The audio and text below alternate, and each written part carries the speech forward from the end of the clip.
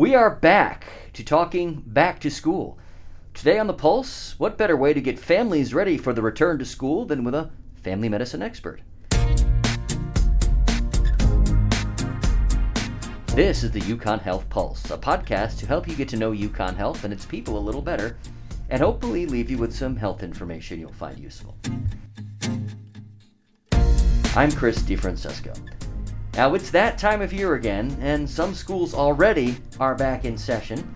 We're on location today at UConn Health in Canton, where the family medicine practice is, and with us is Dr. Erica Waddington, one of our family medicine physicians. Thank you for joining us, Dr. Waddington. Oh, you're welcome. You and I spoke a year ago at this time to talk about getting ready for back to school, and I wanted to talk to you as a family medicine practitioner because you have parents who are your patients, but also their children quite often.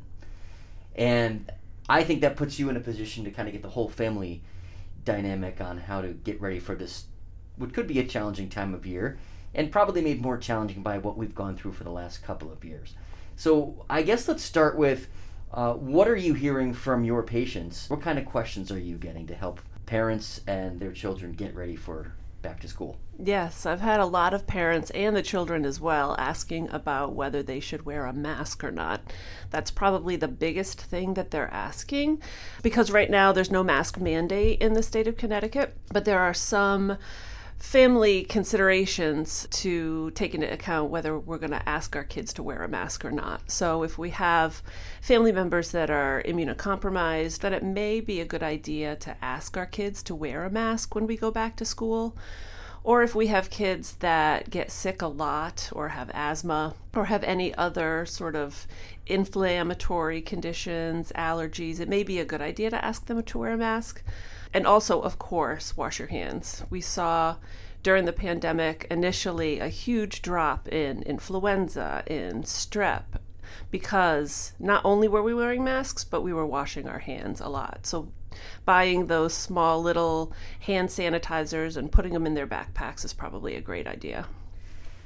All right, we can go back to some COVID-related things momentarily, but one of the other considerations this time of year in getting ready for school are fall sports. What are some advice that you have for families as they're getting ready for that part of it? So as you're getting ready for fall sports, take into consideration that some of our kids haven't really done a lot of exercise over the summer. So if you have a child that's sort of been a bit of a couch potato, it's fine. Have them do lots of warm-ups and slowly loosen up their muscles, because what we see often is we take a child that hasn't really been doing much and then ask him to overexert himself, and that's when the injuries happen. So working with the athletic directors at your schools and high schools, they'll have good warm-ups for them to do. And I think reminding our kids that warm-ups and stretching are as important as doing the physical activity, whether it be running, playing basketball, football.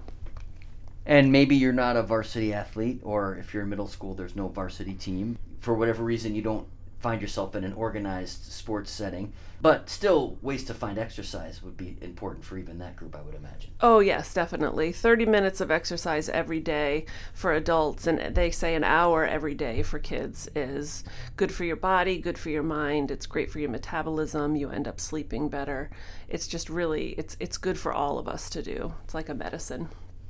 And if I had kept myself organized and gotten to you several weeks before today, one of the things I would have asked you about, and we can still talk about it, is sleep. By the time people are hearing this, a lot of schools already started. But generally the strategy, as I understand it, is you want to kind of start tapering back gradually that bedtime, especially the adolescents with the whole circadian rhythm and the sleep phase shift and all that.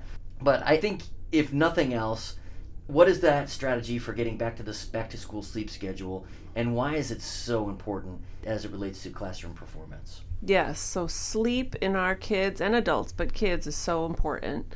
And in the summertime, our sleep schedule will change a little bit. And when we're getting ready to go back to school, it's important to sort of shift back your sleep time every night you can only do 30 minutes at a time. So say, for example, you're trying to go to bed for 9 o'clock or 8 o'clock at night, and you're used to going to bed at 11, you can really only go back 30 minutes a night. So slowly over a week or 10 days is the best course to do in order to get your rhythm back to where it should be, going to bed at 8 or 9 and then getting up and making sure that a child has somewhere between 10 and 11 hours of sleep a night, because that's going to help their brain grow, it's going to help their performance in school, it's going to help their appetite. And so just like exercise, sleep is like a medicine. It's really important and a valuable thing to respect and make a space for in your home.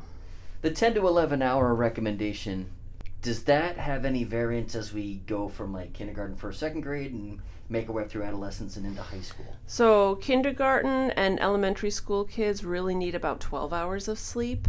And then as we travel through adolescence and closer to adulthood, it goes to about 10 to 11 hours of sleep. And then after the age of 25 is sort of when the 7 to 8 hours of sleep is adequate. All right, and some of our students, middle school and high school especially, are going to have the additional challenge of putting their phones away at a reasonable hour and kind of getting it wound down before going to sleep. What would be ideal for, let's say, a high school student? What time is lights out and what time is the last time you look at your screen? You should put the phone down 2 hours before you anticipate falling asleep. So in my house, we go to sleep around 9 o'clock and the phones are off at 7. And that way my children have time to just unwind. Their brain can start to settle down, because even if you use the blue light filter on your phone, your brain is still stimulated by using an electronic. So it's a lot different than watching a television using your phone. There's a lot more stimulation on your phone than there is it with a television screen. So putting it away 2 hours before anticipated sleep is the best now, to do. I have to imagine that that is not a popular position to be taking if you have mom and teenager in the room together and you're having that discussion. How does that go? Yes, that's true, because I have a lot of patients, because I do family medicine. I'll have patients that I take care of that are adults, and then I take care of their children as well. So this comes up pretty much every child visit, is how to help the child manage electronics. And so, I encourage parents to have access to the child's phone, because that's just, good safety measure, so that they can know who they're talking to, what websites they go to, what they have had access to in the past. And I think kids need to negotiate with their parents and come up with a rule within that house that's going to work for everybody. Let's go back to COVID for a minute. Different age groups have different recommendations for boosters. How do you keep track of all that? How do your families keep track of all that? And is there a general recommendation that you can make, regardless of school, just where we kind of stand with what we know about how we can prevent the spread of this? Right. So as of right now, everybody who's 5 and above should have gotten a booster. It remains to be seen if there's going to be a second booster for adults and children in the fall.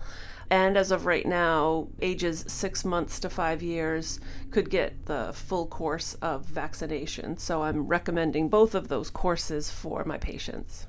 What about other vaccinations? I mean, I know flu shot's a popular one, and we haven't had to deal with flu as much the last couple of years because of all the other measures we've been taking.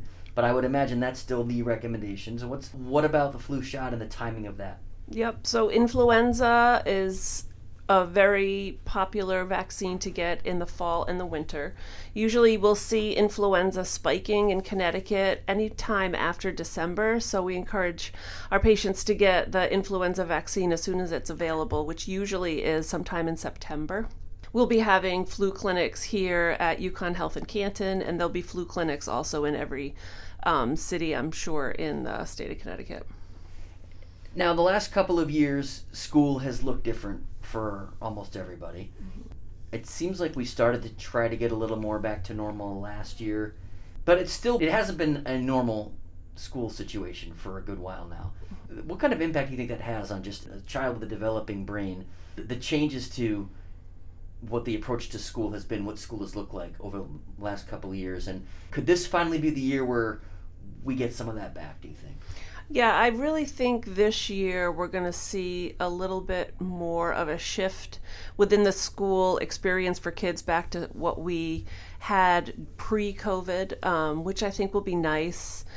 it's nice that there's still options to have remote learning because the younger generations are used to acquiring knowledge through electronics.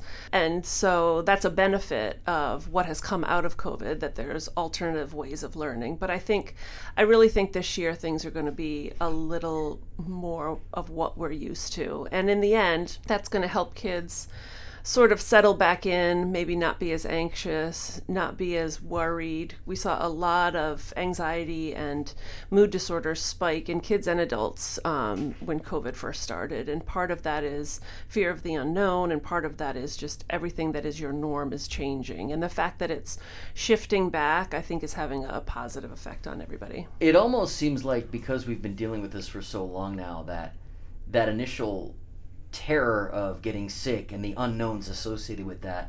I mean, we seem to know a lot more about COVID-19 than we did in 2020, but then there's that risk of complacency, of course. So as a physician, how do you advise your patients to balance that? Well, again, because I do family medicine and I know most of the families and the medical history within them of people that I take care of, if I know that there's, somebody that's home that's immunocompromised or their immune system doesn't work so well, then I encourage patients and their families to be a little more diligent. So maybe wear a mask more often than not.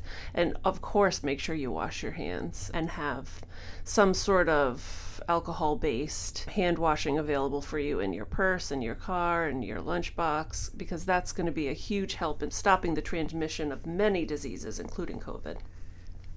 All right, so as far as the preparing to get back to school checklist, in the couple minutes we have left here, we've covered quite a range of things.